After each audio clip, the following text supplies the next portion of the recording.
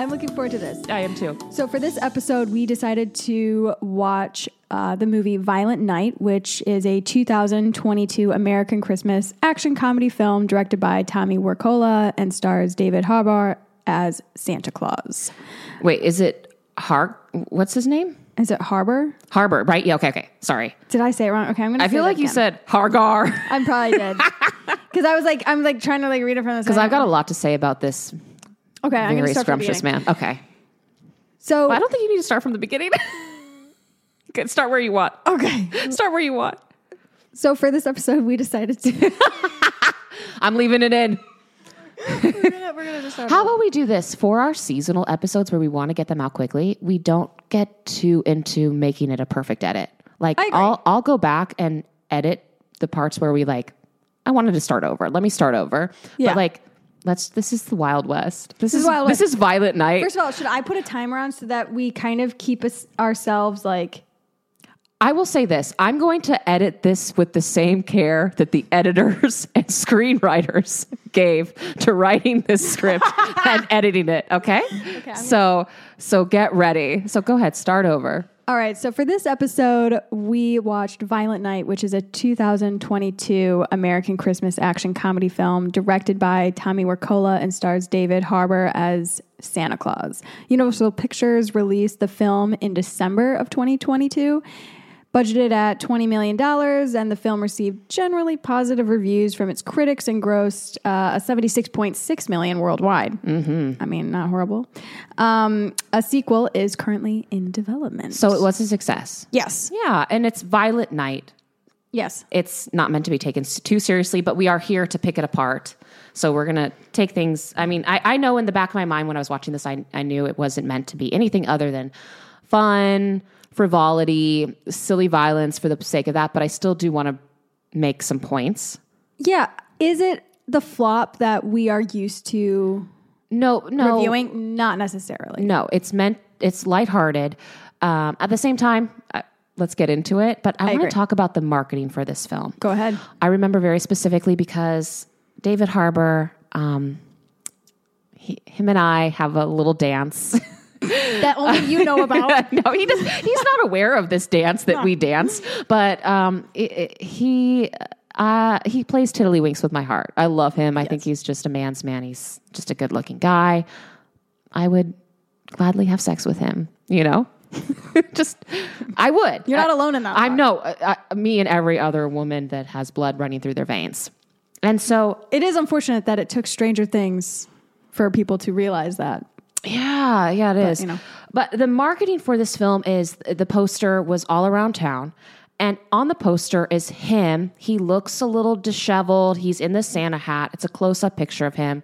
The big poster was Hollywood and Highland, which I drive by for work. Mm-hmm. And the poster and the name of it, Violent Night, and just the look on the poster, I thought this was kind of going to be a Bad Santa with Billy Bob Thornton knockoff. 100%. Okay, so that's marketing's fault because that's not this film at all. And Bad Santa is so iconic, and I love David so much. I didn't want to watch him in a knockoff. Yeah, so I just skipped this film. Yep, and totally. I think that's marketing's fault. I had very similar.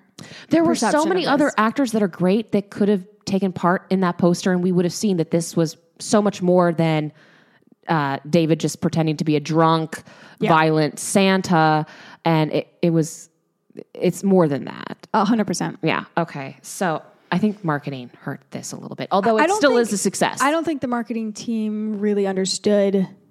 They didn't watch the film or something. Because I definitely, you're right. It's a completely different film than what they were advertising, and it just makes you think. Was there a disconnect or was it done intentionally? Because we know that for some films that come through the studio systems, there's intent behind sort of maybe keeping audiences in the dark on certain things. Sure, but to get them into the seats. But I don't see why that I think it hurt. I think it really, really hurt it. And I agree with you. You don't want to lift up your skirts and show all the goods. But at the same time, it looked like he was a drunk mall cop Santa. Which I don't know about you, but that just wouldn't. I'm like, that was Billy Bob Thornton, and that's already so iconic. And I love David, but you can't compete with Billy Bob and Bad Santa. So that was not fair. I'm glad it was not bad Santa. No, because we've already got the best of that. Yeah. But I also know, since we're here, we all work for, you used to, I still work for a studio. And a big thing with executives is if that worked, then ours can work. And so it's the same reason you have thousands of dinosaur movies. Jurassic Park was so amazing, did so well at the box office that they all want to try it. They all want to have their own dinosaur movie. Yeah. So it made me think, oh God, this is someone else's version of their bad Santa, and I don't need it. We don't need that. But it had nothing to do with that. Okay, so Violent Night, it starts off with David Harbour, and he's decked out in a stereotypical Santa costume, and he's drinking at a pub in Bristol, England. And from the way he's burping and swaying, it's obvious he's knocked back more than a few. Can I just say, because David Harbour is playing Santa, and since Santa is Santa, I'm going to refer to him as David or Santa. Yeah, no, that makes sense. Yeah, because I would agree with that. It's not like he's playing Chad Rumsfeld III from... No, that's easy enough. Okay. But the main thing you need to know that in this world, David is the Santa. He's the real deal. Another man enters, and he's in a very similar suit to David, but we can tell right away he's your regular run-of-the-mill mall Santa. Yes. And this guy, he sits down, and he assumes that our David is just another guy working the Santa beat tonight. And you know what? It was so clear in this first scene that David was the real Santa compared to the other guy. It was like, you could just tell from the outfit, the vibe. You're like, yeah, this is... But David is the true Santa, the one that died for our sins and rose again 3 days later. He's the real deal. So the two Santas talk shop. What's it like working the lifestyle of Santa? And our true Santa, he's a bit disillusioned with life. Kids are just little junkies. They demand, they don't believe, they want, they rave, they consume. And the real Santa, David, he spots himself in the mirror behind the bar, and with a stern look, he states that this will be his last Christmas. So the stakes are high. and truthfully, what's crazy is now that you're reminding me of that line, I'm kind of like, there wasn't really a moment in the rest of the film that made me think, oh, this is his end. Because there was other things that made me think, whatever, we're going to get into it. But I was like, okay, but there was no added stakes with that line. Yeah, no. No, it was just a throwaway. Not at all. Confusing line.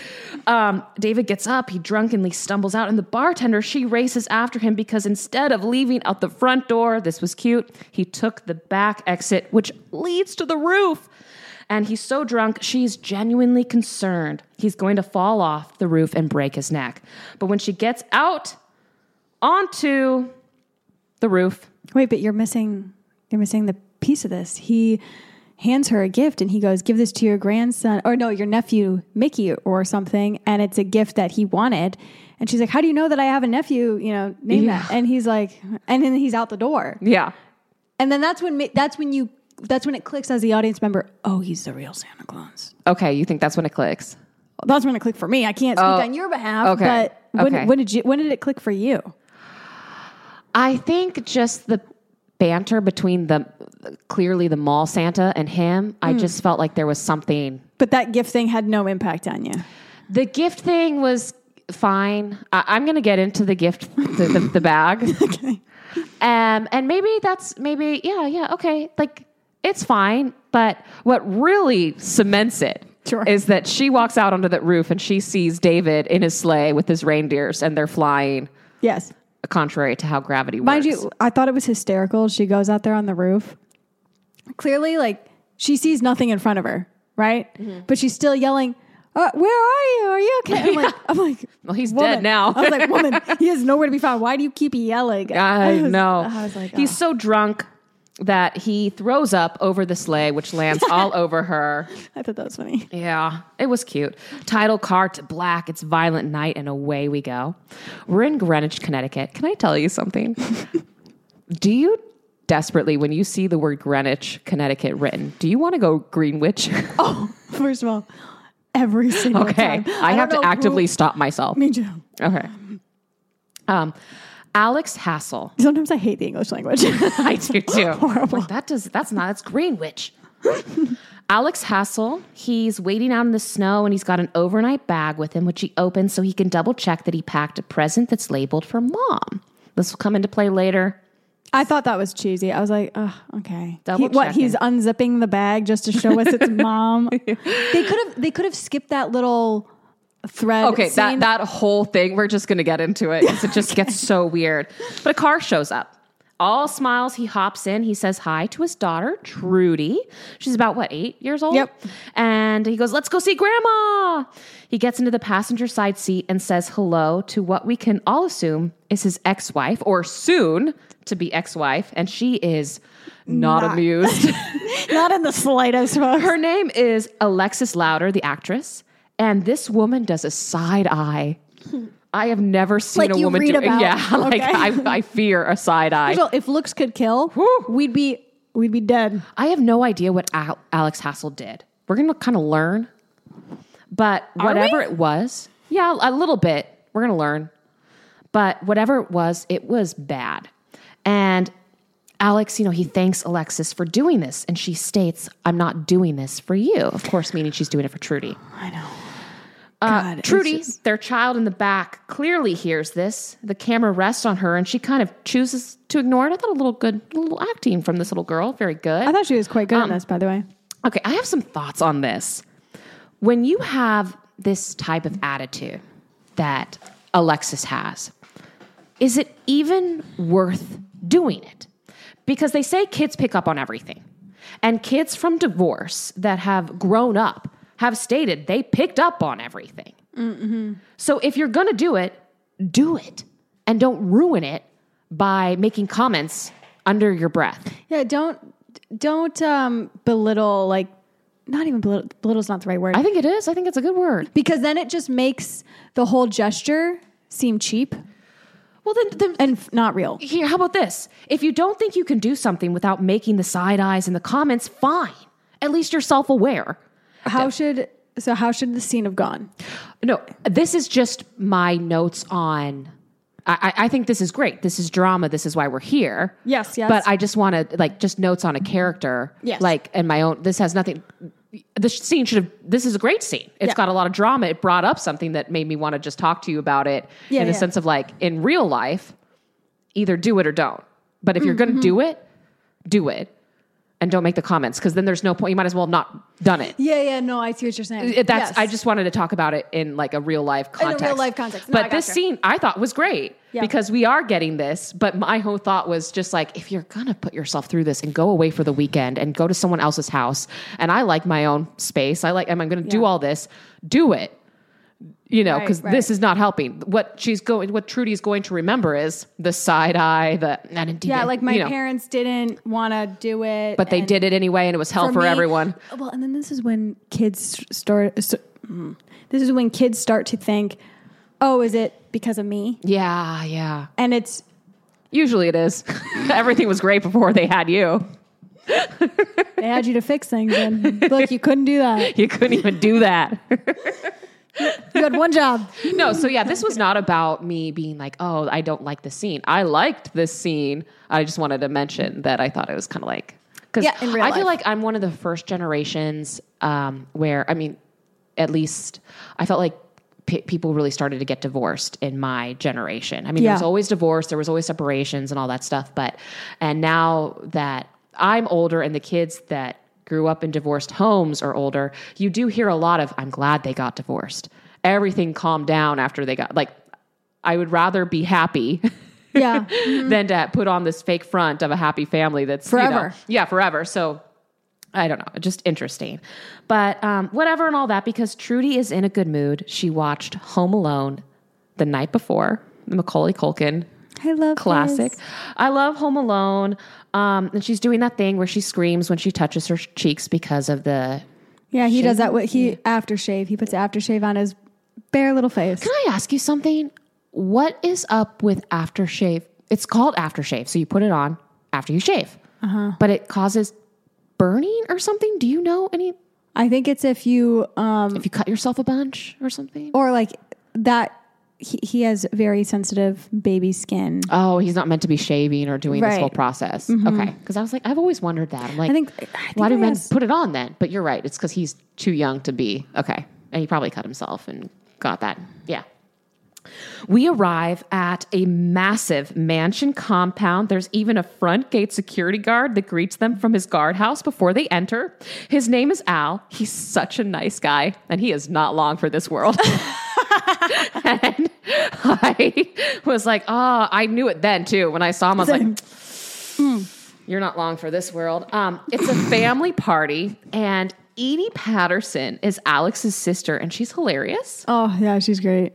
She's amazing on The Righteous Gemstones. Do you watch Righteous Gemstones? I haven't, but I know the show. I will say this about her.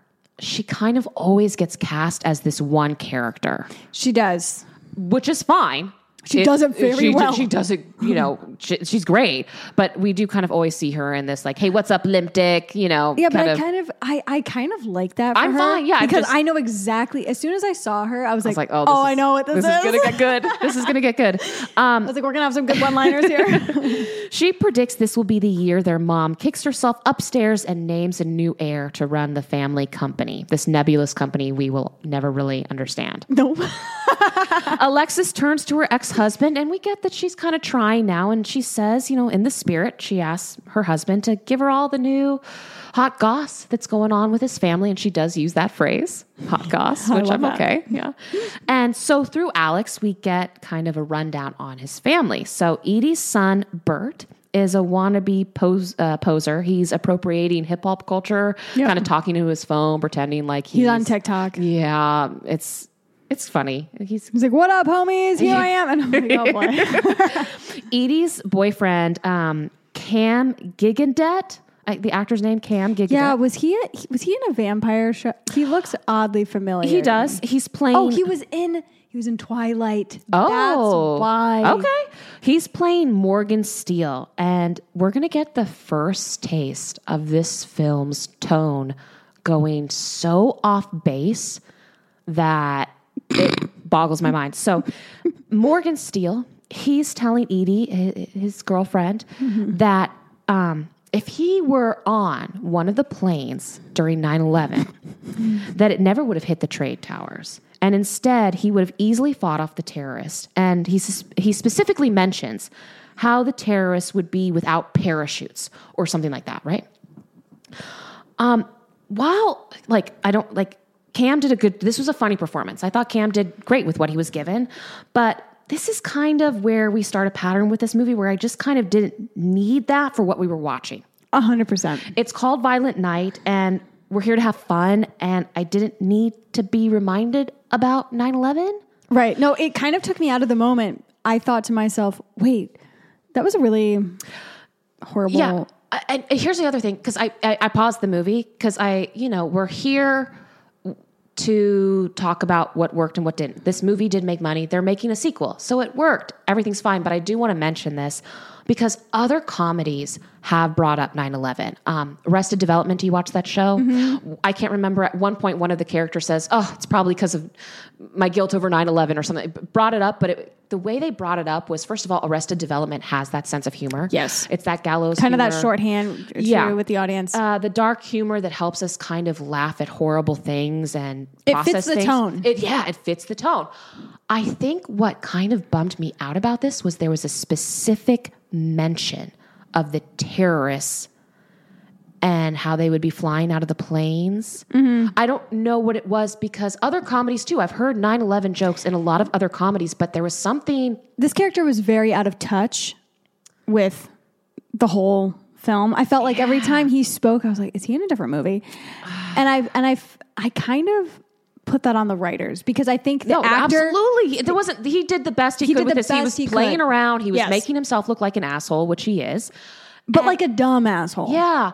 And also, it's not like I was offended. No, I wasn't offended either. Like, when it just took you out of it. Yeah. When people write jokes and then the joke doesn't land, sometimes I feel like lesser comedians go, it's because they were offended and it's cancel culture and I can't say anything edgy. No. Sometimes it's just not fucking funny. It kind of dragged. Yeah, it was a bummer. It was weird. So, okay. But I have a thought. he's an actor, and we later learn he wants the reason he's dating Edie is because he wants her mom to fund his movie. So why not, we can get the same thing. Why not tell us about his new movie and how he's going to do his own stunts? And maybe there's something about the plot of his new movie that he wants to get made that, kind of connects to what we're about to watch or something like that. Or say something along those lines, and then it all comes, together later when he brings it up with their mom. Because of course, spoiler alert, he's not the big hero that he claims he's going to be, and he certainly wouldn't have done anything on those planes in 9/11. We're going to find out he runs out of the house. So I don't know. It was bad, but it's not going to be the last time we're kind of brought up something that's so anyway. Bizarre. I mean, what would have been great is if the movie he was trying to get made was kind of so closely resembled Die Hard. Because we've already mentioned, and we have a lot of things in this movie where we mention famous movies, Christmas movies. Yep. And someone could go wow, that really sounds a lot like Die Hard. It could be an exact plot. Yeah, and he's no, this is different because, I'm starring in it. Anyway, it's bad example, but better than what we had. Yeah. So it's mom's entrance, and Edie gets her boyfriend and son to stand up front and center. There's a lot of golden child, trying to be the golden child situation. And mom enters. It's our icon, Beverly D'Angelo. You might remember her from your youth when you were watching movies on Comedy Central, and they played Chevy Chase's National Lampoon Vacations over and over again. She's the mom on those. She's fantastic. But Alex, Trudy's dad, if you remember, because it's been a while since we've talked about him and the main character. I don't know who the main character is so nebulous too in this film. Oh, it doesn't matter. It doesn't matter. There's no main character. Maybe Santa Claus. Yeah, but Alex is over it. He's not going to suck up to his mom like he usually does, which starts to give us our hints that maybe Beverly D'Angelo. He did something for his mom. Somehow mom got involved in his marriage. We're back to David Harbour. He keeps getting depressed because every house he visits, the list that he sees from kids is asking for cash, not the joy, not the spirit. It's not a best friend. No. Oh my God. Not that's cute so things. cute. I know. Yeah. It's after dinner, and Trudy and Alex and Alexis are hanging out next to a warm fire. And Trudy is a bit worried. This mansion has so many fireplaces. How does Santa know which chimney to use? Which I thought was a great line. It's so funny how often this movie sets up things so well and then doesn't set up. Oh, I know. There were so many great moments, and I thought, oh my gosh, you really could have played off this. Yeah. So Mom assures her, don't worry, Santa knows. It's all good. Trudy does get upset, though, because Dad never took her to see Santa at the mall. I will say that's a huge fumble because your kid, you only so many years. You only have so many years where they believe. Yeah. And so, I'm not gonna spoiler alert, but it's this is probably her last year of believing. Oh, yeah. So there's only so many years your kid will believe in Santa. But if your kid was in my class in kindergarten. Did you blurt it out to everyone? One day, I have such a memory because my mom, one day, it was like a weekend. It must have been first grade. It dawns on me, and we're not even in the season. And all of a sudden I'm like, oh my God, there's no Santa. It just dawned on me. And so, no joke. I'm like, who? But wait, think of that. Who is it? Who is Santa? I was like, your parents probably write those notes. Oh my gosh. This was, so I marched my little ass into school on Monday and I proceed to tell everyone. You asshole. I know. I was one of those kids. It was just you guys, you will not believe this. Guys, we have been wronged. Yeah. And then I remember but then how do you explain those footprints of Santa? Your parents are fucking creative. That's what they are. My dad put the boot in, whatever. I can't remember, flour. But I didn't know it was flour, but I was very certain they wrote the notes. Yeah. And that they ate the cookies. Yeah, of course they did. And I marched in, and it was probably around Valentine's Day. It wasn't even. And my mom got phone calls. Of course and she didn't even know. Because I didn't say anything to them. Why should I? The liars. I don't even remember being that mad about it. I was just I got this figured out. It tracks. Yeah. Wait. She was like, lazy. What? Did you know there was no Santa? Yeah. No thanks to you. How long were you going to keep that away from me, Mom, huh? I just remember being this is so. that was fun. I think it just kind of the kids that, I think it just kind of simmered over. It wasn't anything long lasting, but then I changed schools, not because of that, but just because. Oh, that's what they told you. And that's why. Yeah. And then around third grade, because I remember in third grade, it was like, hush, don't say anything because this kid still believes in Santa. And I remember specifically thinking, yeah, they're going to have a long life if they haven't figured it out by now, like, oh yeah, why am I not surprised it's that one? Okay. Here's the thing though. You were an only child. Yes. It's very different when you're an only child versus when you have siblings, especially ones that are younger than you. So obviously my older brother knew for years. Yeah. He played along so fucking well. He deserves he deserves an Oscar. Yeah. Really, he does. And then my parents obviously didn't tell me until I was, I think, 9 or 10. Okay. But mind you, my younger sister, she's 2 years younger than me. Mm-hmm. So it's like, okay, well, if we tell. Wait, you didn't figure it out? You needed to be told? I mentioned, I mentioned something in my mom's car. We were doing shopping for something, and I mentioned Santa or something like that. And she was like, oh.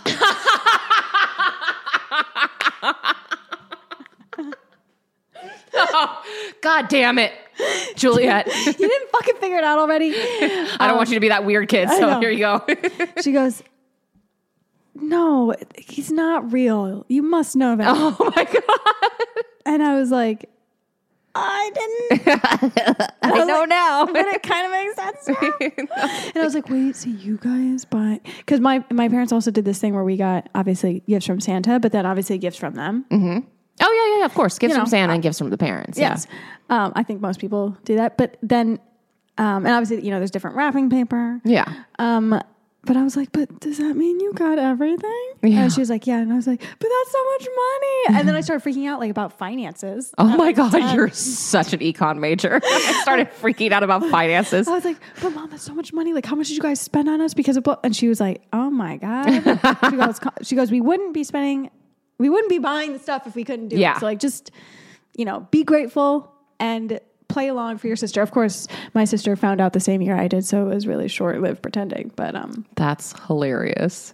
It did ruin Christmas though. Like once it doesn't feel the same. Yeah, you're like, oh yeah, the magic really did disappear. I have no idea. It's such a mystery what happened that day, but it was like warm outside, nowhere near Christmas, and I just that doesn't make sense.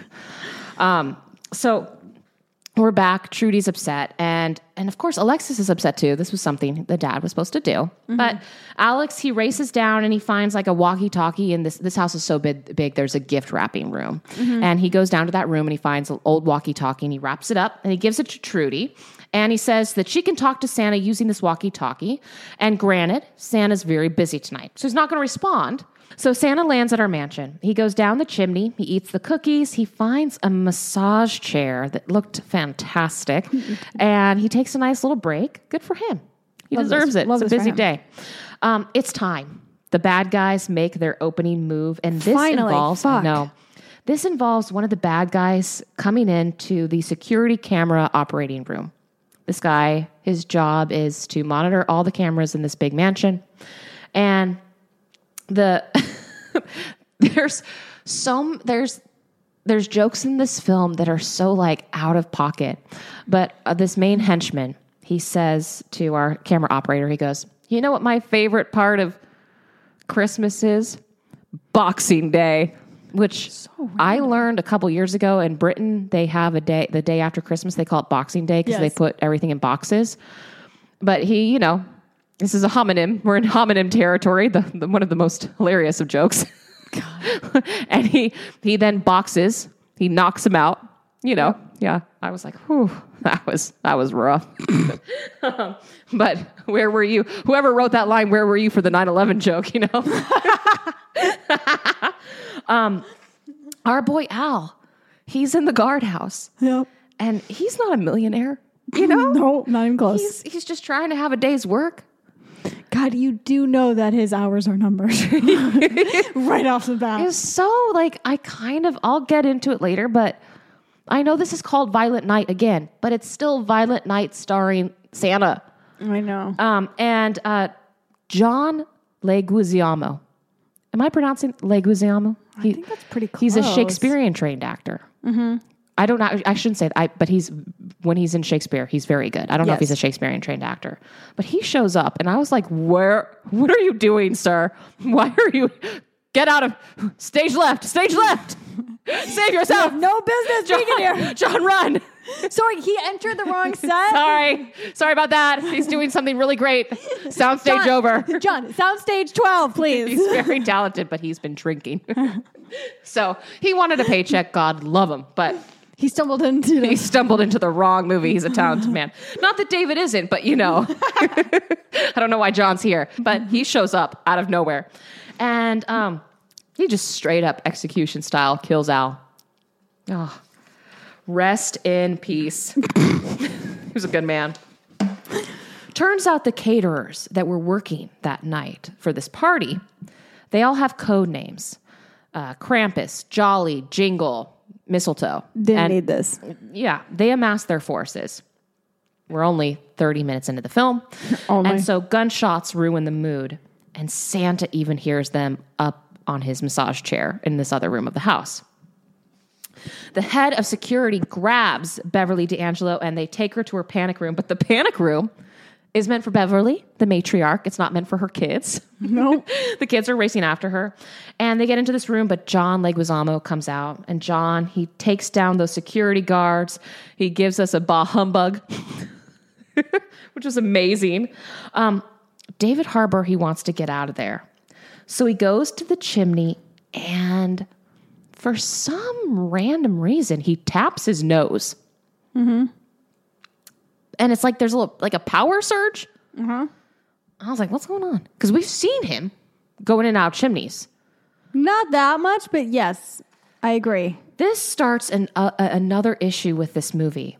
That certain things are not set up. We don't know how his magic works. Not at all. Nope. When and why did he have to pat his nose? We see him move mystically through a lit chimney, but he's like, oh damn, my special nose power isn't working.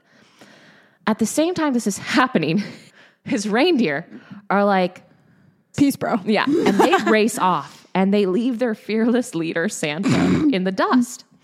A henchman enters the room that Santa is in and starts a big fight where Santa is getting his ass kicked. All the while he keeps tapping his nose, but Santa is able to stab the guy and he chucks him out of a window. But during the fight, the guys have inadvertently wrapped themselves around Christmas tree lights. Yeah. Christmas tree lights and being wrapped around them is going to be the theme of this film. Yes. We're going to have a lot of lights. Lights are holding us down. When the henchman flies through the window to his death, he drags David with him. So David is so annoyed that his reindeer took off without him.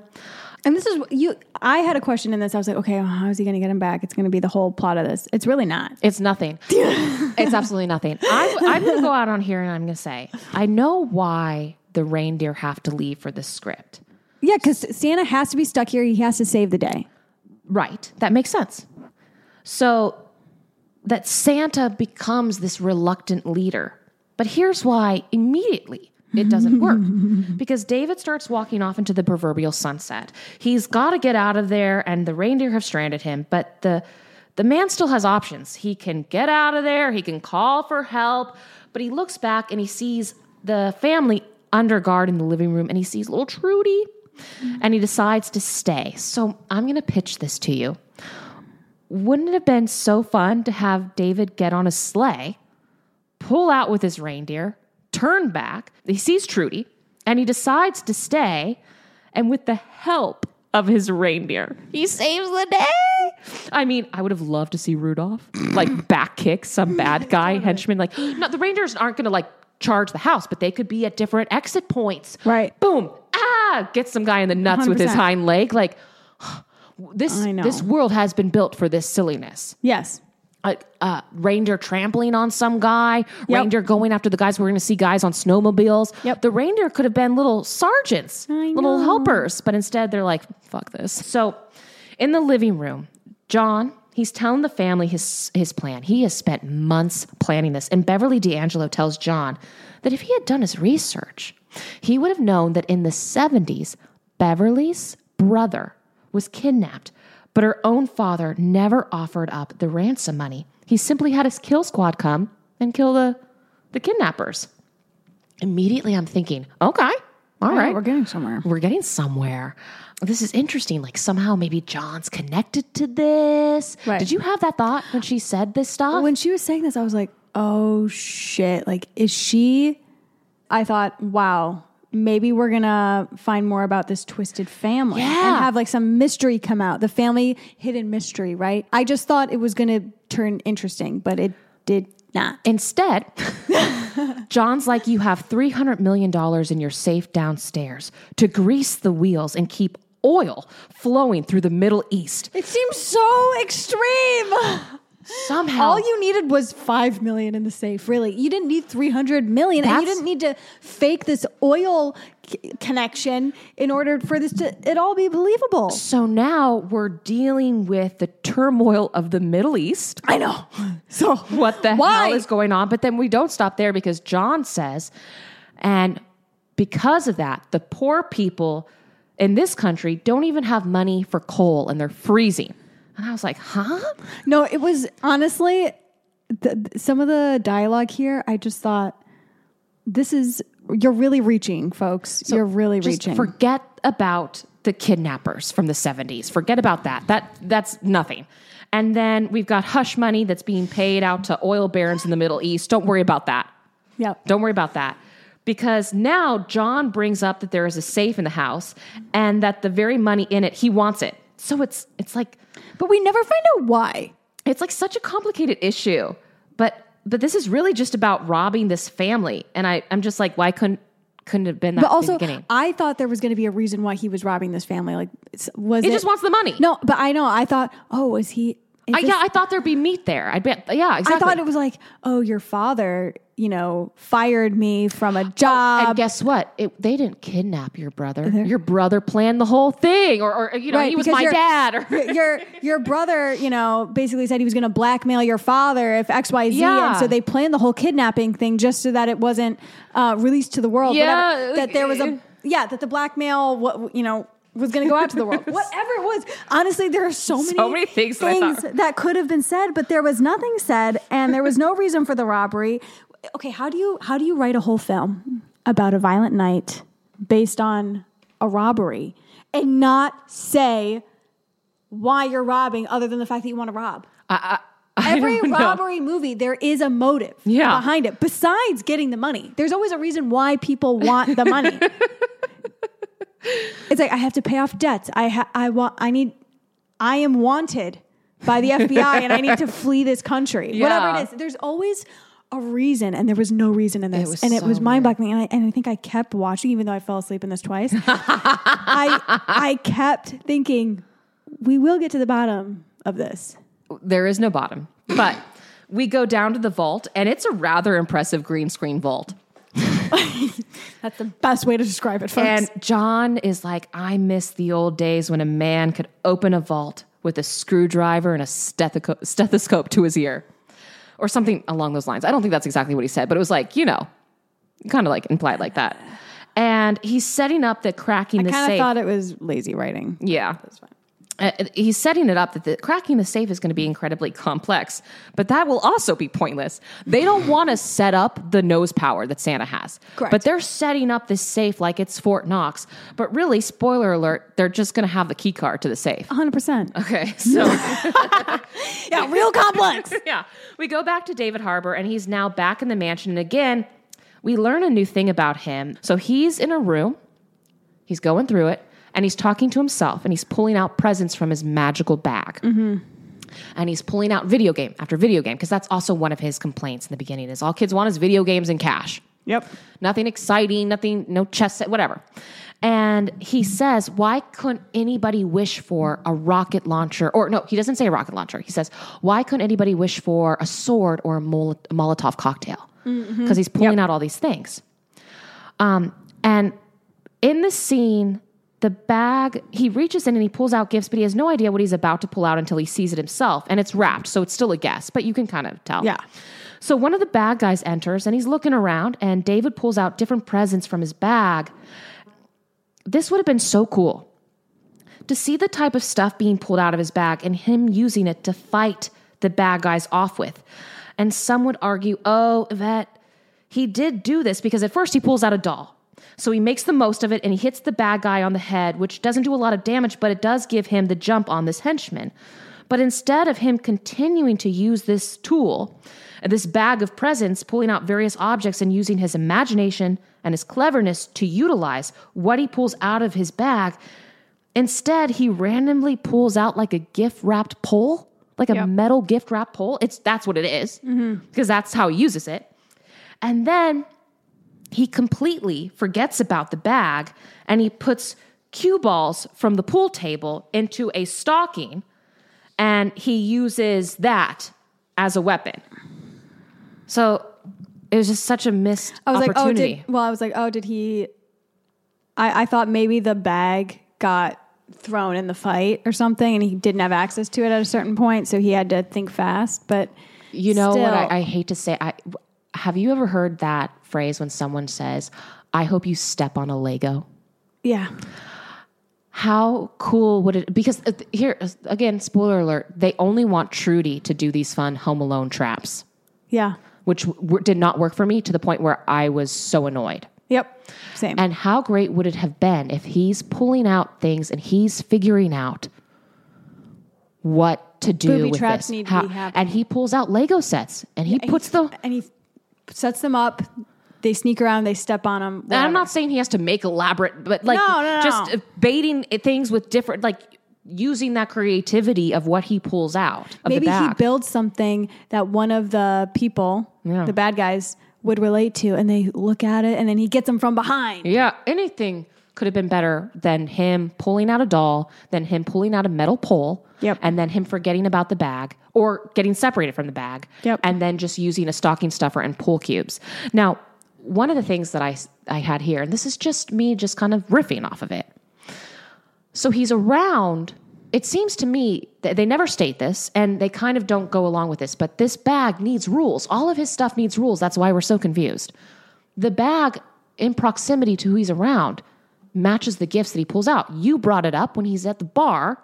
In the beginning, he pulls out a present that just so happens to be what this woman needs. He's close to her. Well, I thought that they were going to do that when he was pulling him out as he was fighting off the many people. At once, because he eventually starts talking to each of them and using their real names. Yes. And I thought he was going to give them each a gift that maybe them as a child wanted. Yeah, something to kind of mess with them, make them think, oh, this really is Santa. Yeah. Because they don't believe, the guy John doesn't believe that he is Santa Claus. Exactly. So But they never did that. No, they didn't. He's around this henchman. What would he pull out? Coal. What can he put in the stocking stuffer? Coal. Oh, that's very clever, Yvette. Why are we using pool cubes? Shit, that's very clever. Yeah. And he's got a lot of coal that he can use. Yeah, it's fistfuls of coal. And that hurts, dude. That might hurt more than a cue ball because it can be pretty sharp. I mean, and you can set them on fire. And they get, I mean, coal obviously doesn't get on fire in the way, but it gets very hot. It's a hot rock. Yes. Yeah. But anyway, it's just these little things where I'm like, it could have been so cool to see. So he pulls out a Nerf gun and he doesn't use the Nerf gun to fire at someone, but to bash their eye out or all of these different things. Things weren't used properly. No, the props and the items used from the sack were not used to... It wasn't effective. I'm totally fine, and I liked that he used the doll. Because he's got to use something. He's got to get the drop on this guy. I think at one point he pulls out, it's probably like a little ukulele or something. Yeah. And you're like, okay, like this makes sense. He's pulling out kind of, obviously fun random objects that maybe aren't helpful, but he can use. But it still wasn't. You know what I'm even okay with is giving him a little help. Because one of the things you don't want to do with your characters is you don't want to help them out. But there is something fun about him pulling out a baseball helmet, a pitcher's glove, a baseball. And then he's like, come on, there's a bat in here somewhere. I know, that would have been funny. Like, that would have been funny. Eventually he's going to get this bat, Come on. Where's the bat? Where's the bat? Give me a bat. And as the audience, you're like, yeah, shit. John and Santa, they finally connect over walkie-talkies. And Santa tells John that he wants John and his crew to leave this family alone. And gosh darn it, he wants his reindeer to return. And he wants to just finish this night. And John's like, what the hell is going on with this guy? So John goes back into the room with the family, and he's like, there's this living room where the family is kept for the majority of the film. And he says to them, who did you hire to play Santa? This guy's already killed 2 of my men. And Trudy, little baby Trudy, steps up and she says she's been talking to Santa on her walkie-talkie. And John is questioning Trudy, but her dad, Alex, is like, oh, God damn it, Yeah. In an attempt to get Trudy to step down to keep her off the henchman's radar, he tells her that Santa isn't real. And this is legit funny. There is a henchman in this movie that I think stole the show.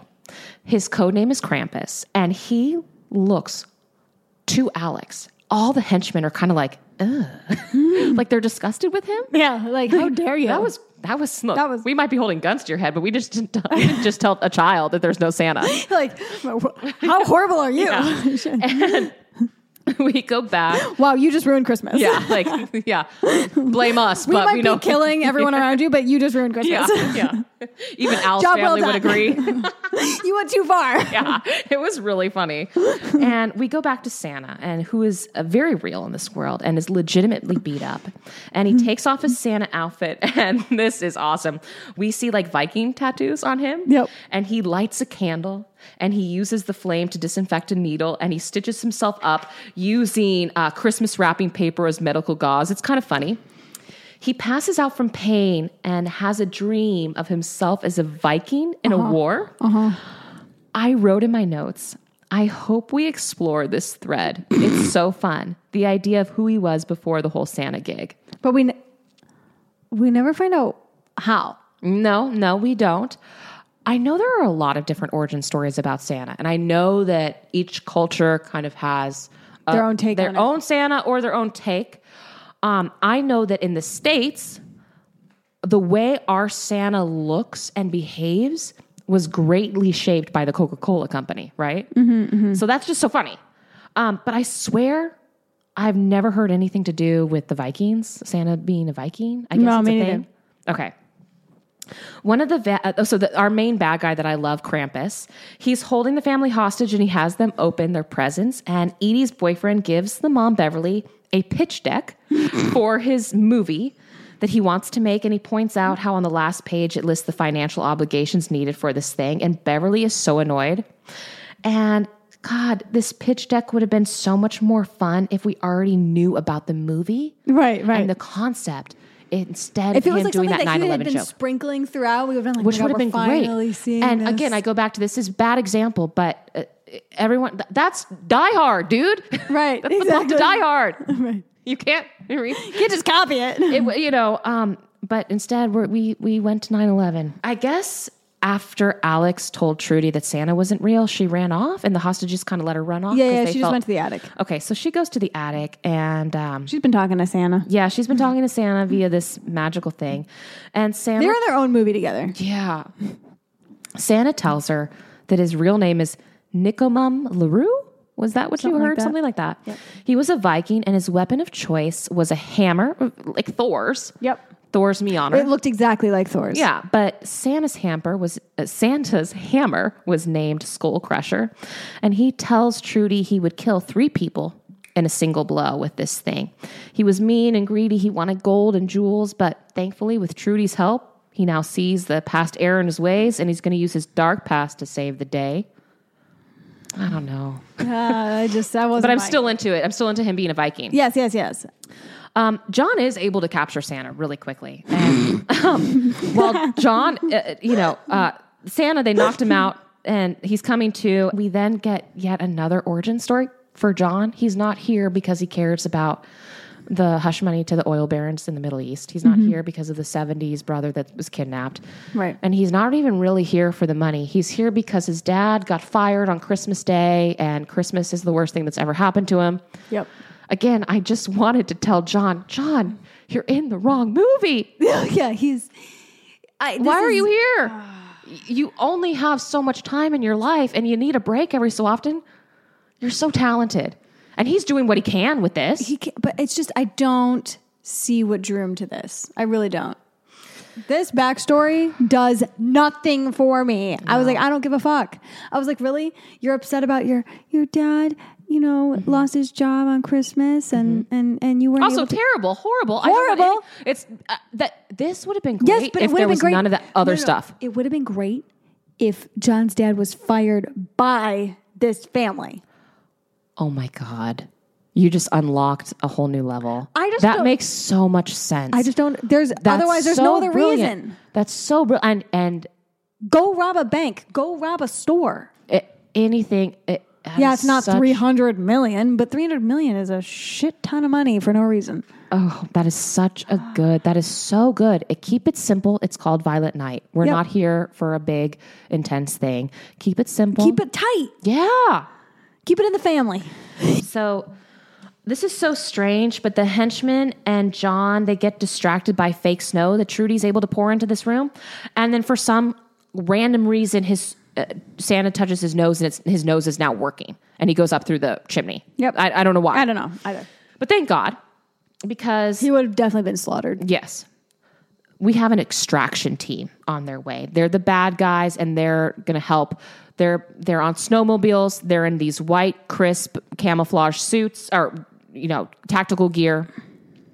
And they're coming to the house. Their plan on the snowmobiles is to $300 million. That nothing. Weighs a ton, So that's part of it, to extract our bad guys from this house. And back in the room, finally, we get the scene we always knew was coming, was Edie's boyfriend, Morgan Steele. He gets the drop on one of the henchmen. He gets a good hit on him, but then he quickly saves his own skin and runs out.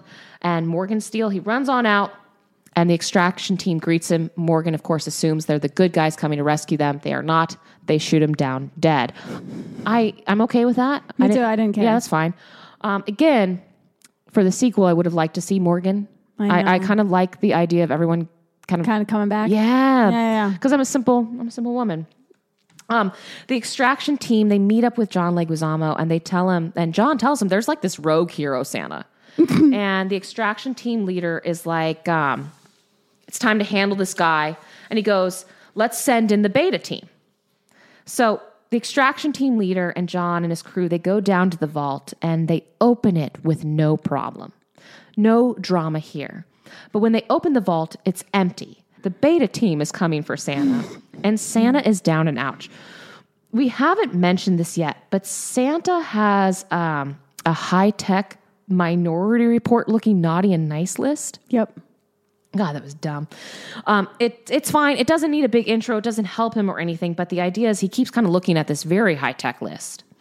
And when the beta team is nearing, so he pulls out his list and he sees that the list of bad guys, the naughty list, is getting longer and longer and longer, meaning he's outgunned, he's outclassed, he's outmaneuvered, he is outmanned. The beta team is coming.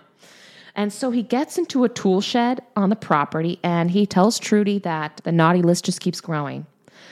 And while he's talking to her, the beta team is setting up.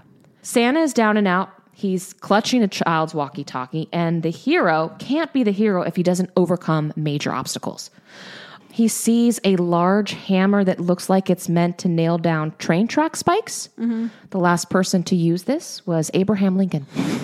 The beta team, they would have easily succeeded in taking Santa down if they had simply fired their weapons. But that's okay. That's okay. We can't have that. Okay, this is where I started to feel a little claustrophobic. Did you notice? Because we go back, and the only real room in the house, like we go to other rooms, we're in hallways, whatever, but the only real room in the house, okay, there are only 3 sets in this movie. The outside of the house, and all the areas that they go outside of the house. The main living room where the family is being held. Yep. And then the shed, which doubled as the attic for Trudy. Totally. Three sets. And like the 1 bedroom. Back in the main living room, Alex admits that he was the one that stole all of that money that was in the safe. And his plan was to leave with his wife and daughter the following day with the money, thereby screwing over his family. When, pray tell, when did he go down to the vault and without anyone noticing, move $300 million to, spoiler alert, hide in the manger set up outside? I think it was stolen before this evening. Oh, okay. Without his mother knowing. Oh, man. Meanwhile, Trudy is put together. But do you think that's what the gift was to his mom? Yeah, the gift to his mom was like a fuck you letter with a bottle of wine or something like that. Her favorite whiskey. Okay, okay. But the mother doesn't seem upset by it. Oh, my God. Like almost, I was She was proud of him. Yeah, no, I think she was like, you know what? You pulled this one over my eyes, the wool over my eyes on this one, kid, and I owe you that one. So I taught you well. So weird. David grabs a sled. Oh, now it just gets crazy. Everyone's fighting everyone. The family's getting the jump on the henchman. David grabs a sled and he's racing after the henchman. John and Dave, they get to an abandoned house, which I'm counting as part of the shed set, by the way, because honestly, this was probably made out of the damaged parts of that shed that happened while shooting those fight scenes. In the background, there's a broken down chimney. John and David get into a big fight, fisticuffs, and David, after nearly losing the fight, getting pushed back all the way to the chimney because John's character is wearing snow boots and David is just slipping all over. David is able to grab John Leguizamo and he taps his nose, and this is such a bummer that this was never set up, and I still don't understand the rules of this power because it does become the final trick because he taps his nose, and while David goes up the chimney in his golden magical form, John is pulled through the chimney as his mortal form, and it's really gross, very violent. That's great. I just wanted to know the rules. So out of nowhere, David is shot by the extraction team leader, and this kind of annoyed me because I was like, you're not that big of a character. I don't know why you're allowed. I kind of wish they had let Krampus because he was such a fun... I kind of wish he was more part of the story. Yeah, David is dying as Santa, and Trudy is very upset. And I want to say I'm totally fine with this because David Harbour calls it out. The script calls it out. And when you call things out, it kind of puts a big Band-Aid on it in a way. And also, this is a fictional, fun story. But everyone goes around, the whole family is there, and everyone goes around and they say that they believe in Santa. And David wakes up back from the dead. And they all really did it well. They were like, you were dead. You were dead, dude.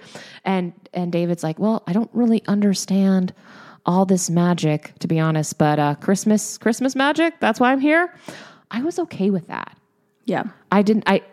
I want very specific rules for certain things, but I was okay with them believing in Santa, clapping their hands, and Tinkerbell lives again. I was just okay with that too.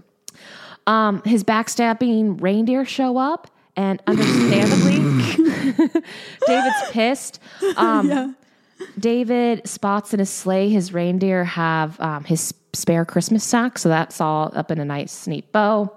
And David then sees Skull Crusher, his battle axe, and there's a note that says, "Thought you might need this," and it's signed Mrs. Claus. That was cute. Yeah. Everyone says their goodbyes, and this is probably the first time. Usually, Juliet, you and I talk about how they threaten us with a sequel. Yep. This is the first time I've ever seen a movie in my life where I am very interested in the sequel.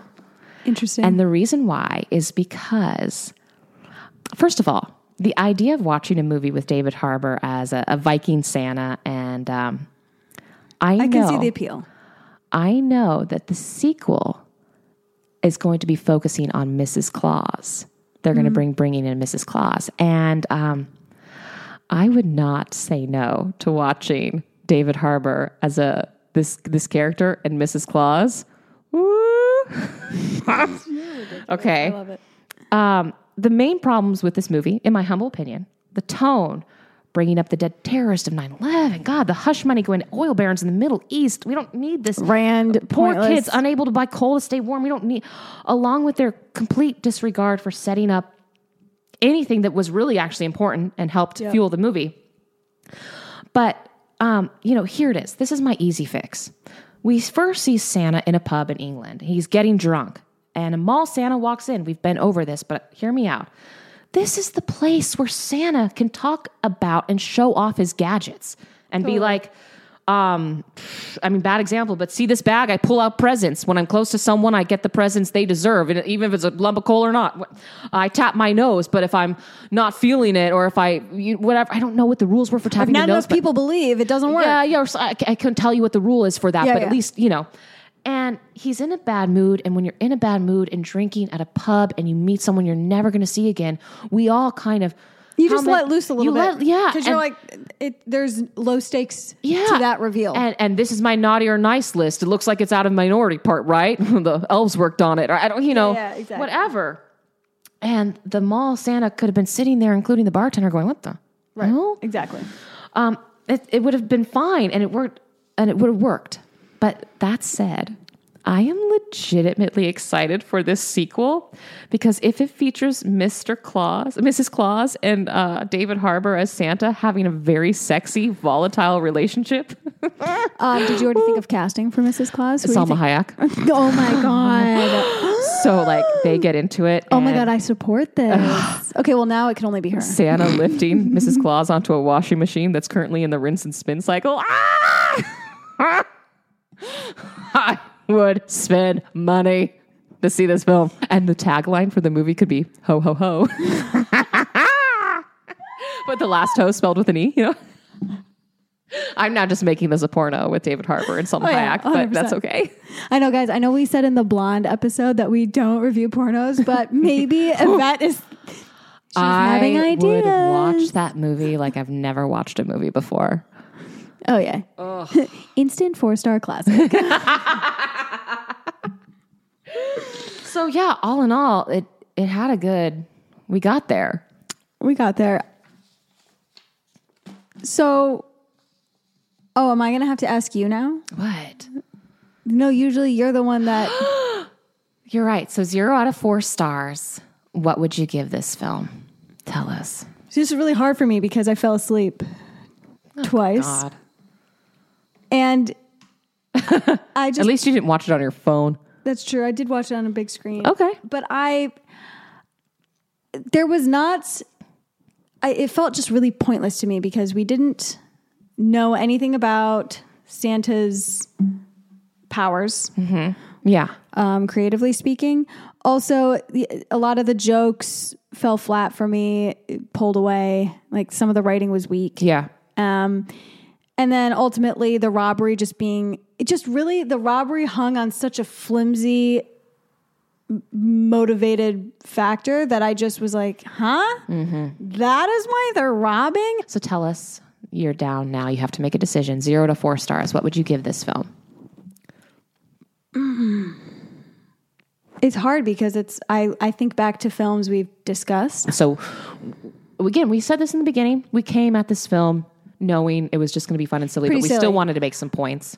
I would give this 1.5. Yeah, I think, you know what? I'm going to copy you. I'm going to give it 1.5. And the reason I'm giving it 1.5 is because I am legitimately, if they come up with a good Mrs. Claus, and if they give me what I want, I think they'll get... I'm not saying a hardcore R-rated sex scene, but I'm definitely saying I definitely want to see Mrs. Claus in a hot tub together or something. Yeah. Like that. Look, I think there's huge marketability and production value to a sequel. Yeah, and I can see why studios would be anxious to get this out. Yeah. Okay. Well, thank you, everyone. We want to wish you a happy holidays. We'll see you in the new year. And it'll be, when we see you, it'll be season 2. Yeah, so send us your requests, if you have any, for movies that you've seen that you want us to talk about, because we love, just watching crazy stuff. All right. Have a Merry, Merry Christmas. And a Happy New Year. Yay. Bye. Bye.